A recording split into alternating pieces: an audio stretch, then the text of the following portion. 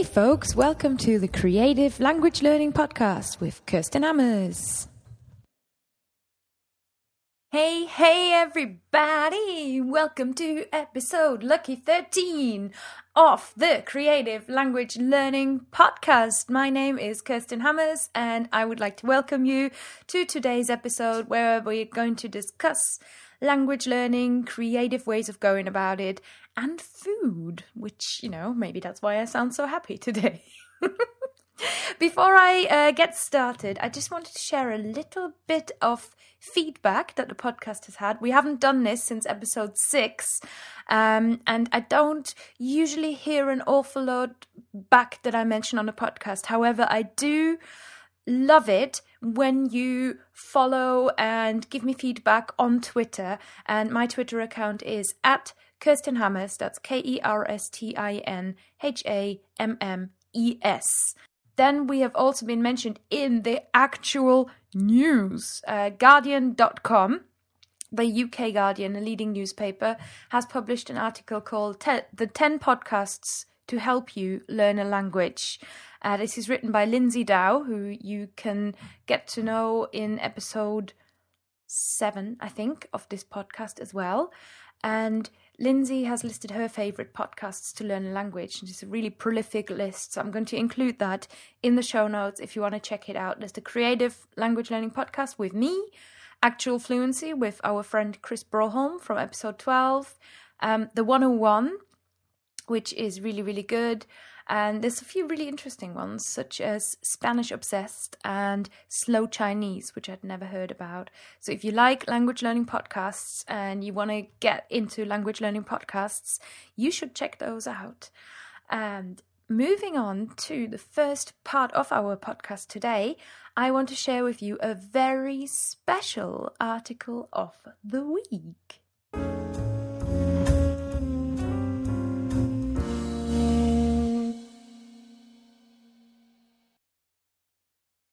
This week's article of the week is about Russian pasta dishes. I found it on the Transparent Language Russian language blog, and it's written by Zhenya, who originally grew up in Russia but now lives in New Hampshire. And Zhenya talks about the 5 different types of Russian pasta dishes, which are, and I'm trying to read Cyrillic here, pelmeni, vareniki, manti, lapsha, and klyotsky. So I do apologize. So those 5 different types are different kinds of Russian pasta dishes, and I selected this as the article of the week because I thought I'd highlight this for 2 reasons. Number 1, Russian cuisine is not all potatoes and meat, which is great for me to hear because I am a vegetarian. And those vareniki, which are a little bit like Polish pierogi, they sound delicious and I'd love some, please. But secondly, it's really wonderful to have articles like this that are just unexpected. Russian pasta, what? And they open our eyes and remind us that not only is the world a big, big place and very, very varied, but also people really are the same no matter where you go. Whether you are going into the steppes of Kazakhstan or you are going into the heights and mountains of Argentina, you will find that people are very, very similar. And that is an encouraging message for any language learner. Being a language learner has at the heart of it this faith that we want to reach out beyond our current world. We want our world to grow and we want to encounter new perspectives of the world. And if that new perspective is nothing more than, hey, look, Russians do pasta too, then I think this is a wonderful first step. So in the very, very small microcosm of your own home, you can bring the whole world into your kitchen, and I think that is wonderful. So just a few ideas and recipes for international cooking. I will share this article which lists the pelmeni, vareniki, manti, lapsha and klyotsky. So you can take your choice and cook your favorite Russian dish. I've also researched a few other dishes. Number one, this sounds so nice. The Jewish noodle kugel. Kugel is the German word for ball. And when you read the recipe, you will realize this is what you're going to be when you've eaten that. It just sounds like a carbohydrate delight. I'm going to make this. This is wonderful. I'm also sharing German Spätzle, which is a southern German pasta dish. And again, very, very different to how you normally think about pasta. But absolutely delicious. And again, German cuisine, not all potatoes. And the final thing that I am sharing is something that I learned about when I started traveling for business, and I went to the country of Kazakhstan. I've got a big soft spot for Kazakhstan. I like it a lot. Salam Kazakhstan. And in Kazakhstan, one of the national dishes is called beshbamak. And beshbamak is also a noodle dish with horse meat. So two very, very interesting perspectives there. They also offer a lot of lahman, which is a specific type of noodle, sort of like thick Chinese noodles. And that's a very Central Asian cuisine. And I just found it really wonderful and wanted to share with you this perspective of the world in which pretty much every culture seems to make a food out of flour, water, and eggs. Every country's got its own pasta dish, from Russia with the pelmeni to Germany with the spätzle. And I'd love to hear from you. What are your favorite international pasta dishes? And that was our article of the week, so a slightly left field one. And let's get a little bit more serious. And let's welcome our wonderful guest. It's the absolutely delightful Becky Morales. I think she's so awesome. This is such a nice lady. She's a mother of 5 children. She lives in Texas. She's bringing them all up bilingually. And Becky has written I'm going to have to read this out, the Global Education Toolkit for Elementary Learners, which is all about opening the world and making it a bigger place for your children. So if you have children, and even if you don't, I think today's interview is going to be an absolute delight. And without further ado, I'm going to welcome Becky. Hello, Becky. Hello. Do you want to introduce yourself, or did I manage to get everything in there about you? No, I think that was good. We have 4 kids, and we're fostering a little baby that we hope to adopt. So 5 kids. And my goal is to help parents and teachers teach their kids about world cultures and global awareness, and just to be aware about the world around them. Wow. And Becky, do you speak other languages yourself? I do. I speak Spanish, and I can get by in Portuguese. I'm not as fluent as I am in Spanish, but Spanish and Portuguese. How did you come to language learning? So when I was in high school, I took, the regular, I was taking Spanish, just like everyone has to do, taking the language. And I didn't actually like my teacher that much senior year. So I dropped out senior year. I didn't take any more Spanish. And when I got to college, they said, well, you don't have enough. You've got to take another year. I was going to be a math major, actually. And, I fell in love with Spanish in college. I just loved the way they used it. It was so much more about communication and not about grammar and filling out charts and, kind of the boring aspects of grammar. And I just loved it. And so I went in and I actually changed my major to Spanish, and I got to study abroad. I went to Spain, and it just opened my eyes so much to the possibilities, and it made it much more fun. And so when I came back from Spain, I met my soon-to-be husband, this guy who was an exchange student from Mexico. And it was like, now you're really going to use the language, because he was learning English, I was learning Spanish. So we were really practicing our languages.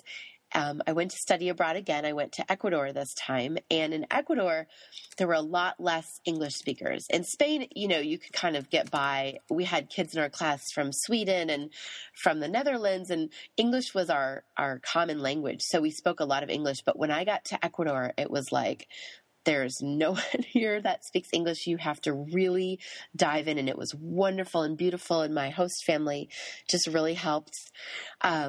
and so I just loved it. And so I moved back to the States. And after I graduated from college, I married my boyfriend. And we decided that we wanted to raise our children to be bilingual and trying the best we can. That's fantastic. Yeah. Yeah, well, when I was, God, there's so much in there that I want to ask you about. Yeah. And, when I was little, I'm pretty bilingual now. I've just written an article that's been published in the UK Guardian, and my friend said to me, "Oh my God, you've written something published in a foreign language." And I'm like, yes. Oh yeah, it's a foreign language. And I've done it for so long now, speaking English, but this made me think that when I was sort of maybe 11 or 12, and I learned about, I started my first foreign languages, I was so jealous of kids that grow up bilingually. I dreamed of that. Yes. I was like, bilingualism is just the coolest thing, and God, I wish I was bilingual, and I am bilingual now. But to grow up bilingually, what a gift.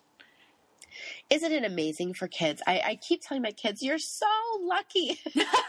Do they appreciate it, or do they find it annoying? They're just, I think they're just neutral. They're like, okay, it's what we do, but it's not, I don't know if they necessarily see an advantage. I mean, once in a while when we travel, they think it's cool that they can, order in Spanish, or they can, talk to another kid. Mm-hmm. But on a day-to-day basis, they're just kind of like, this is just what we do.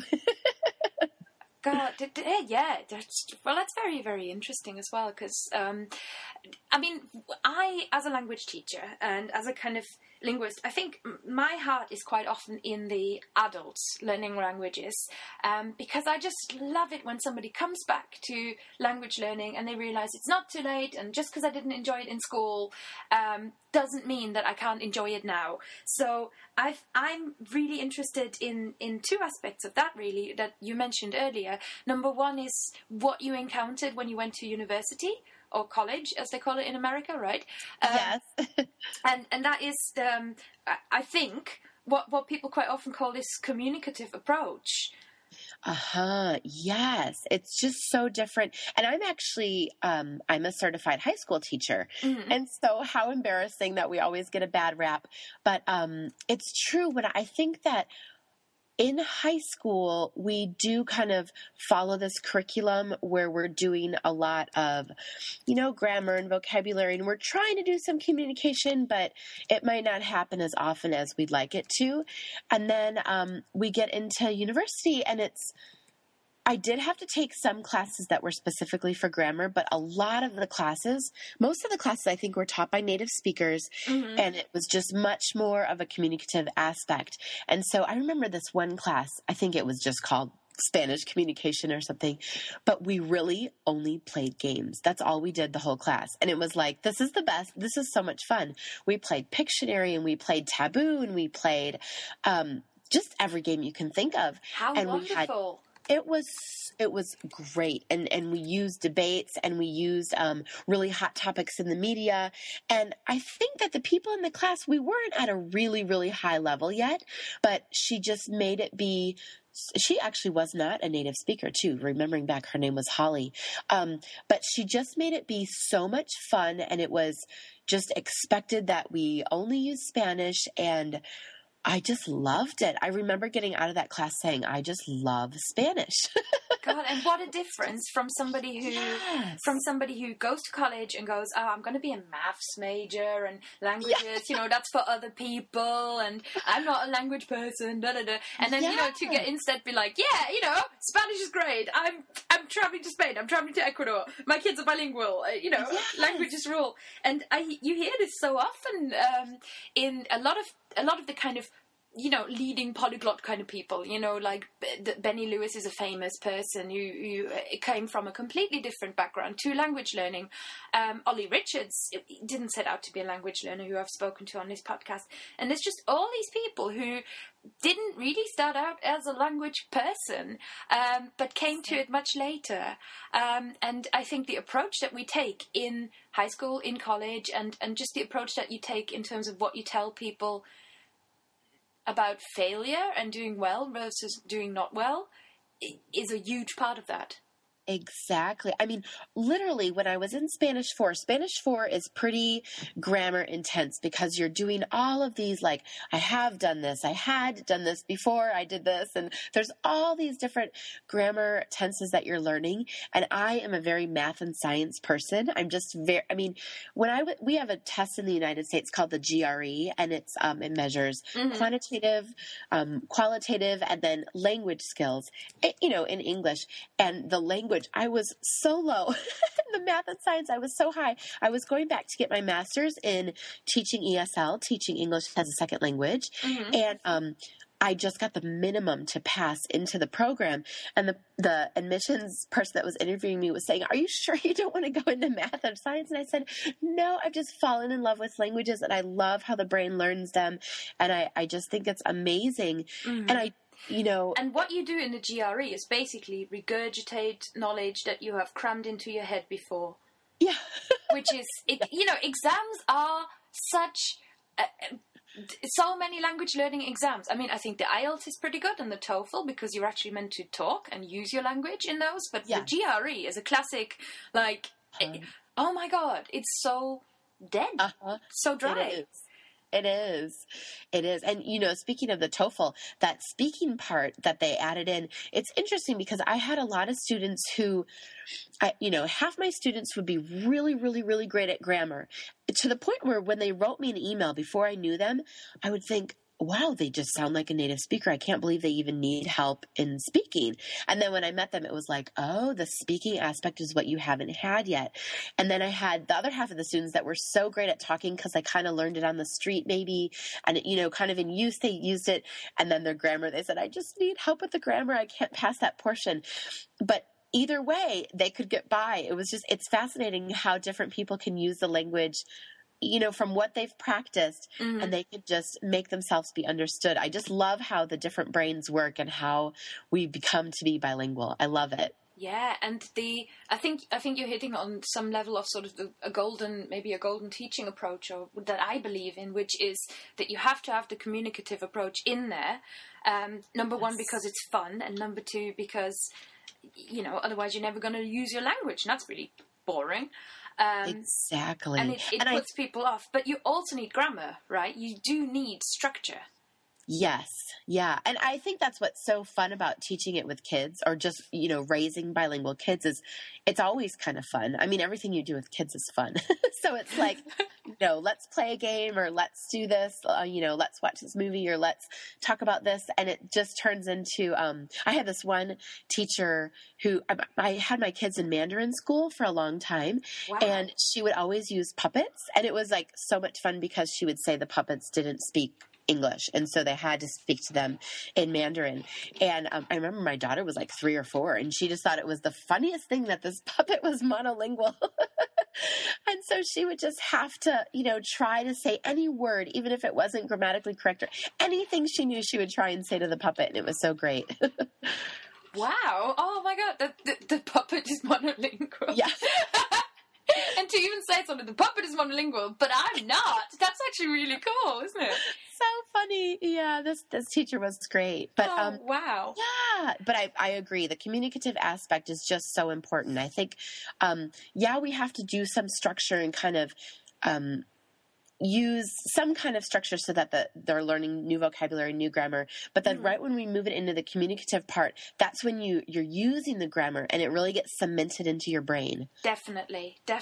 I mean, a lot of the people, it's almost the other side, right? Because when you're teaching kids and when you're working with kids, they're in a formal, institutionalized system, but when you're an adult, a lot of the adults that I kind of write for and talk to on this podcast, they want to teach themselves a language, and they're sort of, they're past the old, they're past the school system, and they're sort of really wary of joining a course because they don't want the dryness.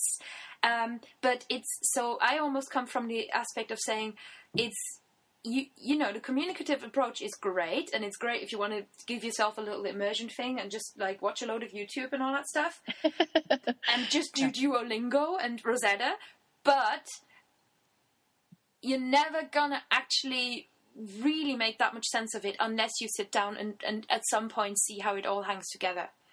Yeah. Especially as an adult. Exactly. Yeah, especially as an adult, because we also like to relate it to what we already know. And so if you just can't figure out, I had someone one time who I was supposed to be teaching a Spanish class only in Spanish, and she just could not get what I was talking about when I was using the perfect tenses. And she was just saying, but I don't understand. I was trying to explain it in Spanish over and over. And after the class, I said, I'm just going to explain it to you in English. It's like when we say, I have been there, I have done this. And she was like, oh, I understand it now. And all of a sudden, the next class, she came back and she was so excited because she could relate it to what she had learned. And she actually knew French, so it was even easier. And it was so great because I think when you can make that connection, all of a sudden it opens up this huge, it takes off the black curtain, and you can try to use it then in the conversation. And then that's when you really get it in, Exactly. And it frustrates me when people say never use your native language in a foreign language lesson, because I think that connection is really valuable. I agree.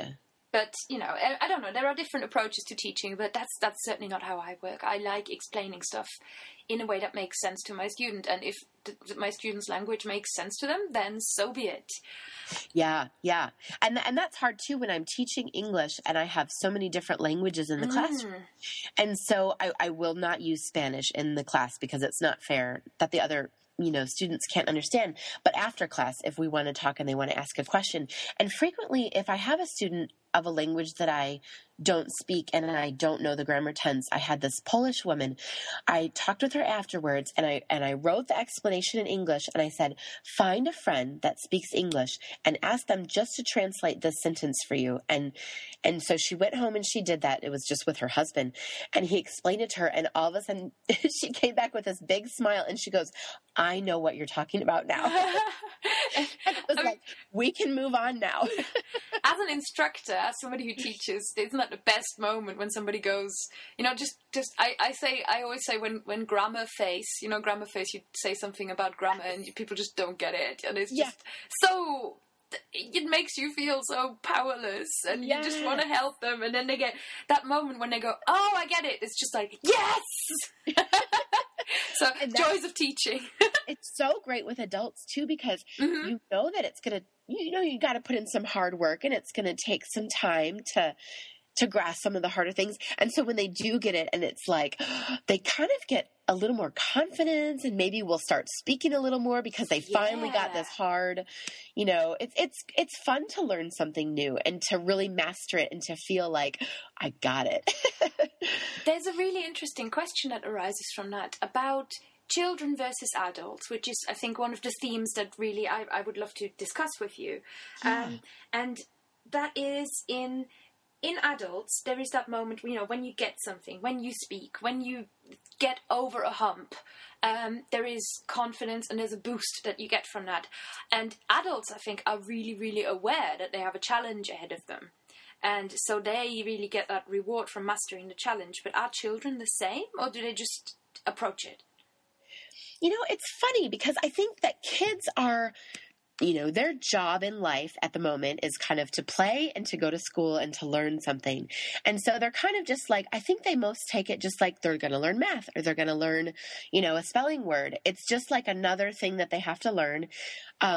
I think when you make it fun, they don't even realize they're learning it. I don't know if they get as much joy as the adults get when we finally can see something. I think they just kind of take it in stride, like, now I know how to say the colors in Spanish, and now I know how to do this. And for them, it's just like another skill. I don't know if they celebrate it as much as we do. Yeah. And I think for them, it's also, they don't set out to do that. Whereas an adult, they're so, like, a lot of my adult learners, and especially self-teaching adults, are very achievement-driven. So they really want to get something out of this. And if this doesn't feel like it's delivering in 3 months, then, I'm doing it wrong, blah, blah, blah. And it's that, sort of, there's a real result that has to be achieved. Yes, I think that you're completely correct. I think that adults have this goal, and they want to do this by January, and they want to do this by June, and sometimes that can kind of get in the way, because it's like sometimes language takes a little longer. Sometimes you learn it a little faster. And it also depends. It's directly related to how much you're using it. So if you're only going to class, an hour a week, you're not going to be totally fluent by January or whatever your goal was. But I think kids don't even look at it like that. I don't even think they know the concept of being completely fluent. It's just kind of like, my little nieces are learning Spanish in preschool, and they'll just tell me at Christmas time, they say, oh, now I know how to say the colors and the numbers, and I can say this in Spanish. And I ask them their names in Spanish and they can answer. And then they just kind of move on to the next toy or the next thing that we're talking about. But it's really cute, though. I think that kids also, if they're really using it as a communicative, maybe they're immersed in the environment, or they're really learning it in a communicative way, it's a little bit kind of like survival. Like if they've just moved, I have a friend who is Taiwanese, but they're from the US and they just moved to Ecuador. And she was speaking with her kids, and she's learning Spanish too. Okay, so she's setting out because she's going to learn Spanish because they live there, and her kids are just in a bilingual school. They don't know how long they're going to be in Ecuador, so they're just kind of going along. Well, at recess, they're learning so much Spanish, even more than sometimes in their Spanish class. And they come home and they translate for their mom. And it's so exciting for them because they said, oh, today we got to play soccer and I knew what they were saying and I got to do this. And the mom is saying, well, today I had to learn how to say this for the supermarket. And I learned this vocabulary word. It's kind of different purposes, but at the same time, it's the same. They both just want to survive in this new land, in their new language.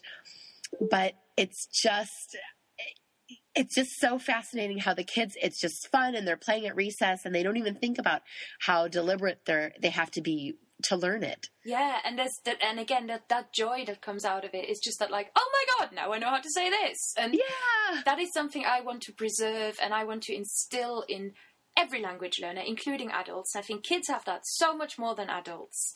Yes.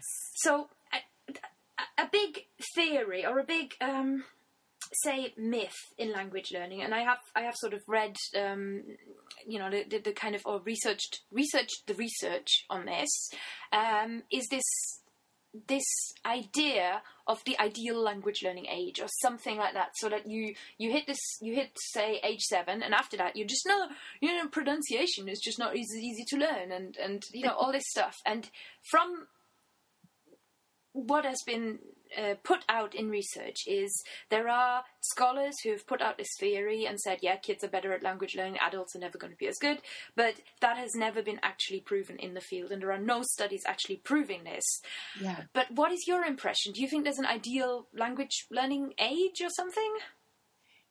It's like we're taught that in school, that there's this, critical age to learn languages and critical language, age to become bilingual. And we're always taught that. But I think that in my own experience, I learned a little bit of Spanish in high school. I was 14, 15, and then 16. But then I really didn't learn it until I was in university and I was studying abroad. And I'm frequently told I sound like a native speaker. So I don't know if there really is. I think if you work at it and you consciously listen and you're really trying to work on the different sounds that might be different from your native language, I think that you can be a great language learner. I don't know that maybe it's easier and faster if you're younger, but I don't think that it's impossible when you're older because, I don't know. I didn't really learn it until university. And if I'm on the phone, people think that I'm a native speaker. I mean, I'm sure that I make mistakes and I'm sure that there's, my accent comes out, but I think that has a lot of weight that I think that it gives a lot of hope to adult learners that it's not only the little kids that can become bilingual. I agree. Like I said earlier, I am bilingual, and I never learned a word of English before I was 10. That was when I had my first English lesson, and now I'm just past 30. Absolutely. 31. But I don't speak German every day. My fiancé is English, and English comes almost more naturally to me than German most days. I have to switch. Yeah. And I think someone said that Henry Kissinger had an accent, and they were saying, well, he could have gotten rid of it if it was of use to him to really have an, American or British accent, but it was kind of prestigious to keep his accent. And I think that they were showing, different examples of different adults who had started learning English at a later age. And some of them consciously, paid attention to the R's and the U's and the THs or whatever phonemes they didn't have in their first language. And they really could sound like a native speaker if they Absolutely. really, paid attention. And I think that that's true. I think, when I'm learning Chinese, I wasn't putting a lot of effort into the different tones. It's a tonal language and you really have to. But other people in my class really were. And the teacher would constantly be complimenting them, saying, you said that perfectly. And they said, well, I went home and I listened to it 100 times. And, I really was paying attention. And I thought, wow, if you have that kind of dedication, you really can do it. You just have to have the time and the dedication. And, to be a good listener, a lot of it has to do with how you're listening. And it's amazing. I think that it's incredible what we can do. Yeah. And I think pointing out that, I've written a whole little book, Fluency Made Achievable, about core skills, but I think it's really important to point out that there are actually 4 skills in language, listening, speaking, reading and writing, and they have to all play together. And for example, if you don't listen right, and you just go speak, you don't, that's a way to get functional quickly, which is what a lot of people aim for. And, that if that's your definition of fluency, then you are fluent. But if you want to sort of get to bilingual stage, which is much, much more intense and I think you've got to, 5 years, 10 years? It's about becoming not just bilingual, because I think you'll echo this. There are other ways of communicating, interrupting, different speaking conventions. So I will still be a German if I don't know how Brits talk to each other, because I will say stuff that Brits think are incredibly rude, for example. Yes. Exactly. And I will just be really direct when they aren't really direct. That is so fascinating. I took a whole class on these kind of nuances, and we read this whole book on politeness, and it's so true. And included in politeness is requests and promises. Oh my God, yeah. I did that in my master's, translation studies master's. I loved it. It is so interesting. I mean, the promises, not when I say, I promise I'm going to meet you on Skype tomorrow at, 5 a.m.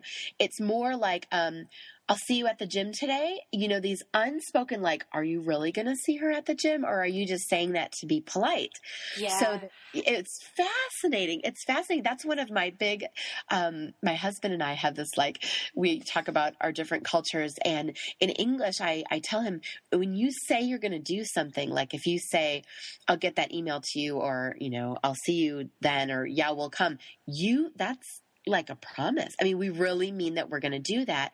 And if you say, I might come, I might be able to do it, all of a sudden you change the whole meaning of the sentence. And so in Spanish, when you say probably, it actually means maybe. And so you can't just translate it. You can't just learn the word probablemente and think that it means I will really be there.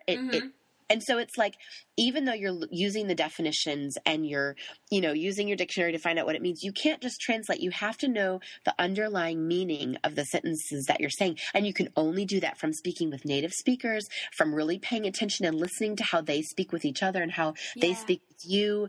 I mean, there's all these little hidden messages that we're giving by our word choices and our tone that you can't really learn just from reading a dictionary or, direct translation. And I remember, this is also a really important thing to point out, that native speakers are a good language practice partner, not because they are the only people who possibly could speak the language really well, because that's not true. And to learn the technical skill, you don't really need a native speaker. It might actually help to have somebody who understands your problems of your core language or your starting language.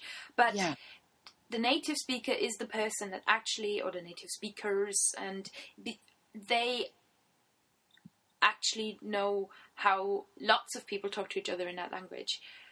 Yeah, because there's really infinite possibilities. I used to give my students kind of homework, quote unquote, when they would go home, and I would say, this was immigrants learning English in the United States. And I would say, okay, your job tonight or this weekend, you need to go to the deli and you need to order some, ham and some turkey.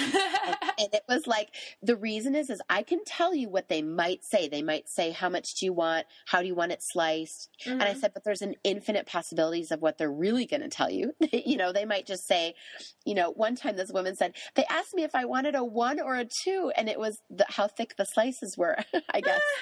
And it was, it's funny because that's when you're going to get those little underlying messages that are hidden in the way that we say things or the tone or. God, I remember the amounts of times that people have said to me, eat here or take away. And I just never understood what on earth that meant. And I'm just like, really, I remember this up to 5 years of living in England, eat here or take away. And I'd be like, sorry? What are you saying? Do you want to eat it here or do you want to take it with you? And it's partly also because you don't expect that question at that time, even though it's because you've already made up your mind. I don't know. It's just live conversations in the real environment, and then we're getting into travel as well. It's a whole new challenge, and it is. You've got to get out into the wild eventually. Yes. Is there a way of doing it without travel? Do you think? I think that I've heard these little startups where you can Skype with someone from another language to practice. Yeah. And I think that that's so great. I mean, the one I just saw on Facebook a couple months ago was, did you ever see these Brazilian teenagers were Skyping with elderly people in the United States to practice English? Oh my God, it's heartbreaking. It's so wonderful, that video. It was like, oh, I love this. But it was so I'll put the link in the show notes to that so people can really enjoy it. Yes, it was so great because I thought, well, this is perfect because the people in the U.S. were very patient and they were speaking slowly and they were really interested, really keen on having a conversation with these kids in Brazil. And the Brazilians were so excited to practice their English and they were really interested in what was going on too. It was just like the perfect match, and what a great opportunity for both of them to have this conversation. And they learned so much. They were laughing and it was... Yeah, I love that video. But I think that there's a lot of those opportunities starting to come up. I can't think of any of the names right now. There is, Italki's the big one. Italki is a big website that offers language exchanges. There's also Interpals that a lot of people use. Yeah. And there are a few others. But Italki, I would say, is sort of coming up as the leader, really. But really, if you just Google for language exchanges, I think Reddit's language learning area also has a really cool chat, because I really enjoy Reddit's language learning area, and they have a chat room where you can just go and try different stuff out. But and for people who are not on computers, there's a lot of opportunities. We have at every major city I've been in, major universities, obviously they're going to have like a study abroad program or an international student office. And so frequently what they'll have is you can go in there and say, I'm living here. I'm happy to host an exchange student. Hosting doesn't mean, at that point, it doesn't mean that they're going to be living in your house. But for example, we have a couple students that we're friends, quote unquote, with at Rice University here in Houston. And we meet with them a couple of times a semester, and we have them over to our house for dinner, or we might meet with them at the zoo, or take them trick-or-treating for Halloween, something like that. And we get together, and we're just doing it because we want to learn about other cultures.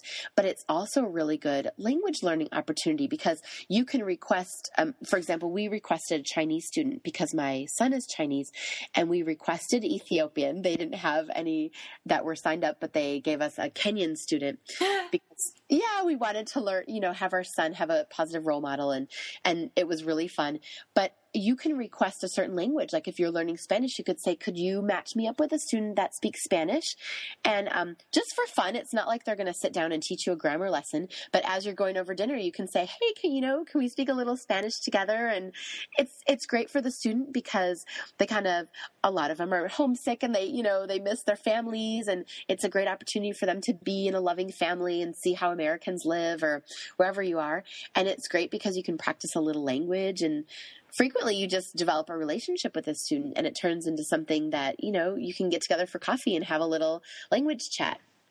And I think that's a great idea. And I didn't know actually that at least in the USA, if you say you want to host or you say you want to get involved, that they'll still match you up with somebody and you can just become their cultural buddy, which is just wonderful. So that's a really strong recommendation. And you are right. I mean, even in the city where I live, Lancaster, which is not very big and not a leading UK city really, we have a monthly language exchange, which is, it's called the Language Cafe, and it's almost like you go to the pub and there's a table with a little French flag, a table with a little Spanish flag, Italian, and there'll just be all the learners and a few native speakers of that language just to practice. That is so great. And it's awesome, yeah. And we have an International Student Society. Yeah, exactly. And you don't need to, travel, and you're still talking with native speakers. And the best part, I think that any student that's leaving their country and coming to another country to live, they're going to be so open and so excited to share their culture and to learn about their host culture wherever they're studying. It's just like a match made in heaven sometimes because you're both so interested. It's not just like a random person, on the street.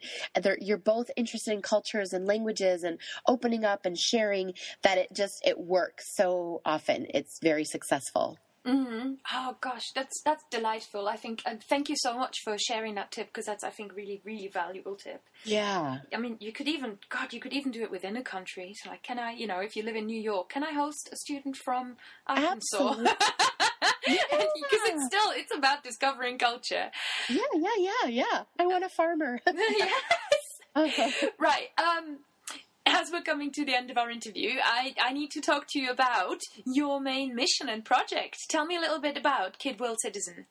Sure. So Kid World Citizen is a website that I started originally to help adoptive families like our family incorporate birth culture with their children so that they could learn about their heritage and have pride. And I just started putting up activities related to the cultures that were in our family, which my husband is from Mexico, my son is from China, my other son is from Ethiopia.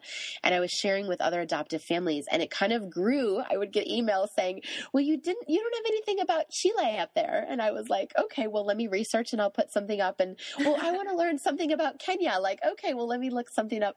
So it kind of grew into, for all families who are interested in teaching their kids about the world and having cultural awareness and, language activities and recipes, kind of world recipes that kids would like, and doing multicultural crafts or art projects and what kind of literature they can read to learn about the world. And so it kind of slowly grew into this big project where hopefully it's a resource for parents and teachers who are looking for ways to incorporate culture on a daily basis to get their kids excited to learn about the world. Mm-hmm. Okay, tell me the website address.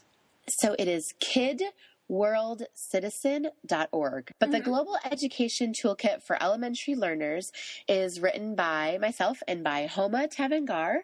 And she also wrote another great book called Growing Up Global, which is fascinating. And the Global Education Toolkit is very specific, practical ways that you can engage in global learning with your kids or with your students. It's really helpful for parents. I mean, you can be living in the middle of nowhere with no other cultures around, and this book will tell you how you can start to either look online in the library, at your community center, for opportunities for your kids to learn about different countries and different cultures. And we give so many websites and so many clubs. There's something called the Worldwide Exchange, where you're sending little packages from your hometown and you exchange it with another family in the middle of Uganda or wherever, and you kind of send little packages back and forth. There's a Global Read Aloud, where you go online and you all read the same children's book during the same month, and then you get to discuss it, and you can pick if you want to discuss it on Twitter, on the phone, in email, in a regular letter, however you want to discuss it, but you're reading the same book. There's just all these fascinating ways. And a lot of them, I'm thinking back, both of these could be language exchanges as well, because it doesn't say what language you need to be doing this in. And it just fascinating ways that you can create opportunities for your kids and students to engage in kids from around the world. Because in all of these ways, they're going to be learning different perspectives and learning how to cross-culturally communicate with someone from a different language, and how you can negotiate meeting, and how you can take action on some of them are environmental or human rights issues, how you can take action even though you're 8 years old and you're living in the middle of Iowa, how you can participate in this global community, because we're so interconnected. And I think that the only way our kids will be successful in the world is if they're able to look beyond their small community where they're growing up. Mm-hmm. I think that is so true. And I think for everybody who is a parent or a grandparent, or I'm an auntie of two little my two little nephews, I can just really recommend it. And I just hope that you follow up your elementary learner's guide with something for teenagers and perhaps something for adults as well. And it's literally like how to grow your world and bring that sense of fun to everybody of any age. Yes, it is in the works. It is in the works. Oh, that's so awesome. That's so awesome. Got to bring you back when when that comes out, let me know, because I do want to celebrate it. Okay, right. There is a final thing that I always do on this podcast, and that's called the tips of the week. And when I have a guest, I want to use you a little bit for helping me out with these tips of the week. So what I've done is I've researched 3 different language learning tips. We've got creative ways of going about your language learning, and the guest gets to choose the tip of the week. So you pick your favorite. Perfect. Okay, so let's go into the tips of the week. Tip number 1 is to DIY your Memrise courses. You might be familiar with using Memrise, which is a flashcard app. You could also do this with Anki, another flashcard app. And instead of using the pre-made courses on the platform, make sure you DIY your courses, make your own notes, and add words that you have actually been learning this week so that you can remember them better and you remember where you learned them. Tip number 2, start with pronunciation. Further to my language book club discussion with Gabriel Weiner, there was a lot of emphasis on starting your language learning with making sure you get the pronunciation right so that you can understand the spelling, you can remember the words better, and they instantly have meaning to you. So make sure that you understand and listen very early in the process. And tip number 3 is incorporate all the senses into your vocab learning habits. And this is from a Max Planck Institute, German Max Planck Institute research, which has been quoted in Science Daily. And this research looked into the benefits of remembering vocabulary when you start being multisensory in the way that you learn it. So, for example, you could use the motoric, is that part? Is that what it's called? Use the motoric part of the brain by taking different movements, or you could associate a sense of smell with a specific word, and just really make sure that you're including all the senses in your vocab learning habits on a regular basis. So number 1, DIY your Memrise courses. Number 2, start with pronunciation. And number 3, incorporate all the senses. What do you think, Becky? They're all so great. I think I should do all of them, but I love number 1 because I think that it makes it relevant, and if you're using it, it's really going to cement it into your brain. I love that one. I love it. Excellent. So that will be our tip of the week, people. As you go into Memrise courses, Anki courses, etc., don't just take whatever the course puts in front of you, but start making your own courses, making your own notes. And I couldn't agree with that more. I love that. I think that is so perfect. It's and you're personalizing it for what you need to be learning. So if you're, if you're a housewife and you need to learn all different kind of vocabulary versus if you're working in the business world and you need to learn finance vocabulary, I just think that's perfect. Yes, excellent. Gosh, that is a really, really good point. So you do need to personalize it, and that's also a way of just not feeling quite so overwhelmed by this sort of crazy idea of I need to be fluent in a language in every single aspect, and fluent, because fluent doesn't mean perfect. And even bilingual doesn't mean perfect, as Becky and I were discussing earlier. So, just go with what you need for yourself. So, Becky, kidworldcitizen.org, and the book is called The Global Education Toolkit for Elementary Learners. The Global Education Toolkit for Elementary Learners. And I couldn't recommend Becky's work enough. And the website is awesome. And it's just, I really enjoy talking to you. You have such joy and belief in what you're doing. So thank you so much for your time, Becky. Thank you, too. This was so much fun. Thank you. No problem. All right, that was it for episode 13 of the Creative Language Learning Podcast. Thank you so much for listening, guys. I always really appreciate it. And I hope you enjoyed my ramblings about food and Becky's extremely interesting and wonderful insights on pronunciation, language learning, politeness, and just how language is used. I think there was so much to get out of that interview, and I really hope it gave you a lot of just useful information that's going to help you learn a language and just set yourself the most realistic goals that you can. Take a little bit of that joy that kids have and bring it into your own life. Just before I go, let me make you aware that there is a Patreon campaign running, as always, for language learning motivation week by week. If you love Fluent and you want to support me, because Fluent at this stage is a one-woman operation, and I do as much as I can to help you guys learn languages and help you with tips, articles, podcasts, interviews, and all that good stuff. All you need to do to support me is go to patreon.com, that's patreon.com/fluent language, and you can support the podcast and blog with as little as $1 per month, and new bonus materials and exclusive access and worksheets, and most importantly, the episodes of the podcasts are always going to be available to you first before the blog readers. If you like early access to my podcasts, that's the place to go. Patreon.com/fluent language. At this stage, the support that we have is from one patron with $1 a month, and that is amazing, but I'm sure we can triple that for the next month. So help me reach this goal. Come and join me on Patreon, and let's have some fun together. That's it for episode 13. Thanks for listening to the Creative Language Learning Podcast, guys. Don't forget to subscribe and to rate the podcast in iTunes or on Stitcher. That's always very much appreciated. If you have any feedback or you've got any questions, you can email me, Kerstin, Kerstin, @fluentlanguage.co.uk, or you can find me on Facebook, Fluent Language Tuition, or on Twitter @Kerstin Hammers, that is KerstinHammes.